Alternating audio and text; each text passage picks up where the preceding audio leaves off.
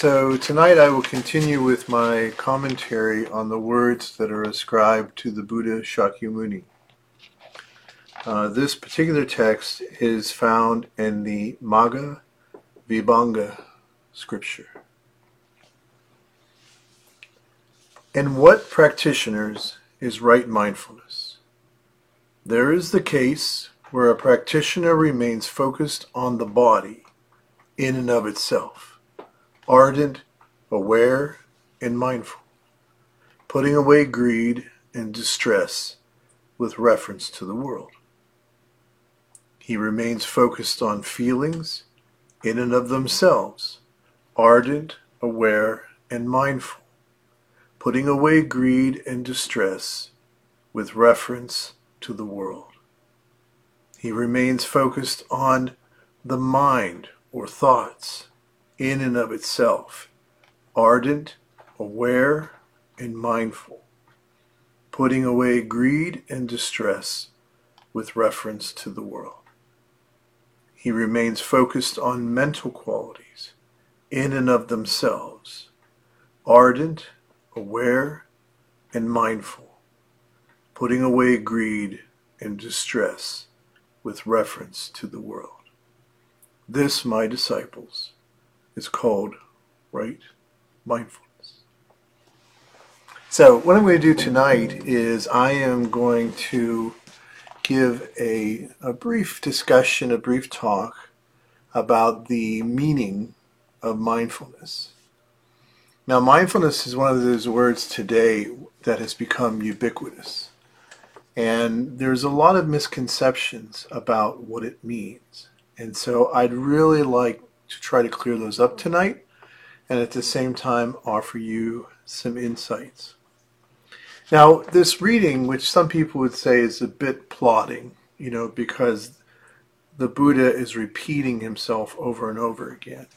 And that was something that the Buddha, you will find, often did, or at least that's the style or manner that is ascribed to him in some of the old sutras. And in a lot of them, he really, quite honestly, sounds a bit like Yoda. So he has this very unique way of talking or speaking. But he says certain things over and over again, and I think it's important before we get into the definition of what mindfulness really is about, and sort of clarify that. So he says that you focus on these various things in and of themselves. So in other words, whether it's the body, feelings, thoughts, or the sort of mental qualities we create out of those experiences, he's saying that focusing on them. So what that means is that we are to pay attention to each of them individually. Secondly, ardent and aware. So ardent has a lot of different ways that it can be translated, but what it means, I think, essentially is the idea that one is really engaged with their mind. They're really paying attention. The Japanese word for this is nen, N-E-N. And you'll often find in those writings, Japanese and even Chinese writings, where that sense of the ardent nature of practice. You're paying attention. Aware, it's interesting that the Buddha uses aware and mindful. So I think sometimes, and this goes to kind of the heart of my discussion, and I don't say these things in any way to create any kind of wrong speech where some people might not agree or might find what I'm saying to be possibly in disagreement with how they viewed mindfulness. But I think if we look at everything very clearly, we'll find that the definition I'm giving you tonight is really more of what it means. So awareness is often how mindfulness is talked about. So in a lot of practices of mindfulness, it's becoming aware of these different things. And maybe aware of your breathing or aware of the present moment. The problem is that's not mindfulness. That is a part of practice overall. And you might even see that being ardent and aware is a part of mindfulness, but it's not the same. And too much today, mindfulness is being really put out there as primarily just a physical technique. So I want to try to clear that up. Now, the other thing that the Buddha says, besides being ardent, aware, and mindful, because in mindful here, and I think when we go to some of the other discussions that I've had in the past about what this means, such as references from texts like the Dhammapada or the Dhamma Chakra Kapapatana or the Satipatthana or the Abhidhamma Sutras. If you take references from all of these different texts, it kind of gives you a better idea of things. But when he says putting away greed and distress, what he's talking about are the poisons of the mind. And he only mentions greed here because the assumption is that ignorance is already what's going on. And in some ways we can't be enlightened until we wake up to our ignorance. And secondly, what he's saying, I believe, is that the concept of hatred is something that follows from greed, and that it's kind of hard to have hatred without greed. So that's my own opinion, and that can be argued, of why the Buddha talks about greed here and not ignorance and hatred, because together those are the three poisons. But what he says is essentially greed and distress. So what he's saying is that ignorance and hatred, along with greed, basically creates a sense of distress with reference to the world. And I don't know about the rest of you, but it isn't hard to spend a little bit of time online or in social media and not find yourself distressed with the world. So that might be an easy way for you to know how mindful you're being if the things that you see and watch and read and hear online cause you a lot of distress. So he's saying these things over and over again, that he wants you to combine this focus on the body, this focus on emotional feelings, this focus on our thoughts, focus on how that's all kind of packaged together in our mental qualities. And he wants you to do with ardent awareness and to be mindful. And so how do we do that? So mindfulness is very simply, and I get asked this question quite a bit, mindfulness is found in one of the texts I mentioned earlier, the Dhammapada, in the very first words attributed to the Buddha, called the Twin Verses, where basically the Buddha is saying that everything is made up of our thoughts. Everything. Everything is carried out from there. That in essence, it's how we're thinking that creates the way we're feeling, both physically and emotionally. And that's usually what leads to actions. And then those actions lead to consequences. So for the Buddha, the root of mindfulness is becoming aware of the thoughts, and you might say the beliefs. When I look at the expression mental qualities, I think that for me that's referring to the beliefs that are created. When we understand this very clearly and very simply, that it is with our thoughts that we bring about our experience of the world, then that is where mindfulness comes in. And I think of mindfulness as a form of analytical meditation or contemplation. Now, there are many different methods and ways to do this. Our own approach is called the Four Directions System of Mindfulness. And we, unlike some other schools, really emphasize the thoughts creating feelings, creating actions, creating consequences. We really emphasize that interdependent nature of arising. And for us, the easiest and quickest way to really get to the heart of the matter is what we call the 4 questions of mindfulness. Now, I'm not going to go into a whole demonstration of what the four questions are. But the four questions of mindfulness, which you can find in one of my earlier books called Free Your Mind, and you can find that on the website AskSenseiTony.com.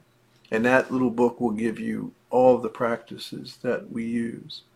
But the essence is, I'm going to work with the things that distress me, and I'm going to mindfully analyze, looking at my body first. I want to look at my body. How's my body reacting to this situation?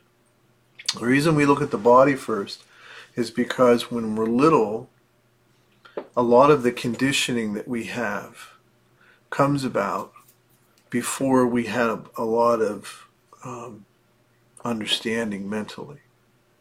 So we're absorbing our experiences, but we're not necessarily aware of how to kind of categorize them, or maybe we just don't understand what's happening.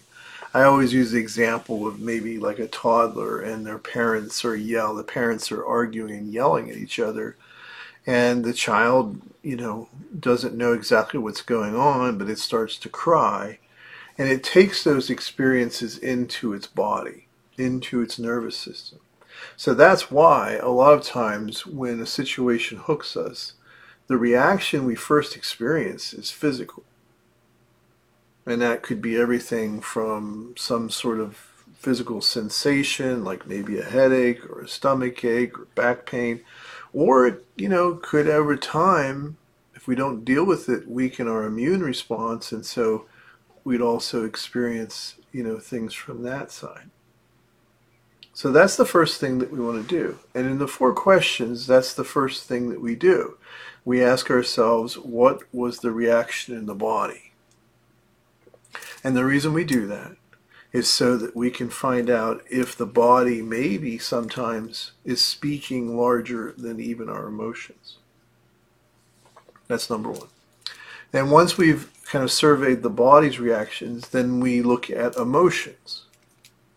And we basically ask, what emotions am I having? And then once we have that, we ask ourselves, okay, here was the strongest sensation, here's the strongest feeling. What's the thought, or what are the thoughts creating those feelings and sensations? And then we find out what the strongest thought is. And once we do that, then we can look at the mental qualities that have been built up around this particular experience. Because this particular experience that we're having, whatever it may be that might hook me in my day, is coming into contact with all the karmic conditioning of my entire life. And so it's producing in me a reaction. Now, by finding out what that strongest thought is, and then asking the four questions of mindfulness to that thought, I can very quickly and very readily understand what triggered it, why it was triggered, where the conditioning came from, and what I can do to change it. And as I always say, if you do the four questions correctly, you will always have some insight. Sometimes it'll be really a big shift, sometimes a little one. I have found that if you're using the four questions to deal with problems that arise in your life, you will find that by the third time you do it, you will have the insight that you need. And in the four questions, essentially, we look at the thought and ask ourselves, what is it about this thought that is not clear? And then we look at, in question 2, what are the conditioning karmas that kind of helped form this thought that's creating this negative feeling and this negative physical reaction. And once we've done that, then we look at how is this universal? Because one of the things we discover by doing the four questions is that it's pretty universal. And the third question always allows us to kind of examine and understand that this is not something that's unique to me, that this is something that happens to everyone. Now, when I'm going through that experience, I have a tendency to think that it's only ever happened to me. I'm the only person to ever go through that. And even though we might know on an intellectual level that's not true, we're kind of conditioned to believe that. We all have this conditioning that becomes very egocentric. And the reason it becomes very egocentric is because we experience a deep sense of separation. And that deep sense of separation we feel from ourselves, from others, from the world, that's kind of ironically or paradoxically what kind of pushes us into egocentricity, because we feel alone, we feel separate, so we begin to really focus on me. Fortunately, what we find through the teachings and through the third question is that this isn't unique to me, and that, of course, the ground of our teachings is that we are all connected and one, and that we are not truly separated except in our thinking. The fourth question always puts everything together, and it gives us some kind of mindful or compassionate creative action I can take. So the four questions in our school, our tradition, those questions are the best way to practice mindfulness. And I'm not saying that other practices such as meditation, such as, practicing the precepts, the practice of liturgy, all of those different things aren't also a part of mindfulness. I just really want to emphasize and hope that you folks get this tonight, that mindfulness is primarily about examining our thoughts, what is the origin of those thoughts, how those thoughts can help us to understand our interdependent nature, and how they can bring about insight and compassionate action that can change the negative conditioning. So I can't emphasize that enough.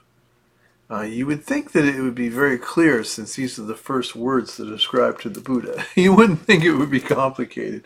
But, people today in the modern world, we like techniques and we like technology. And so, mindfulness was kind of sold as a technique in the sense that, it was about being aware and sort of breathing and watching your breath. But the reality is that really is more about meditation and really less about the Buddha's teaching on mindfulness. So I hope that's helpful. I hope that was cleared some of that up. And I would encourage you to get the book Free Your Mind and contact us if you would like to go deeper into your own practice of the way of mindful living.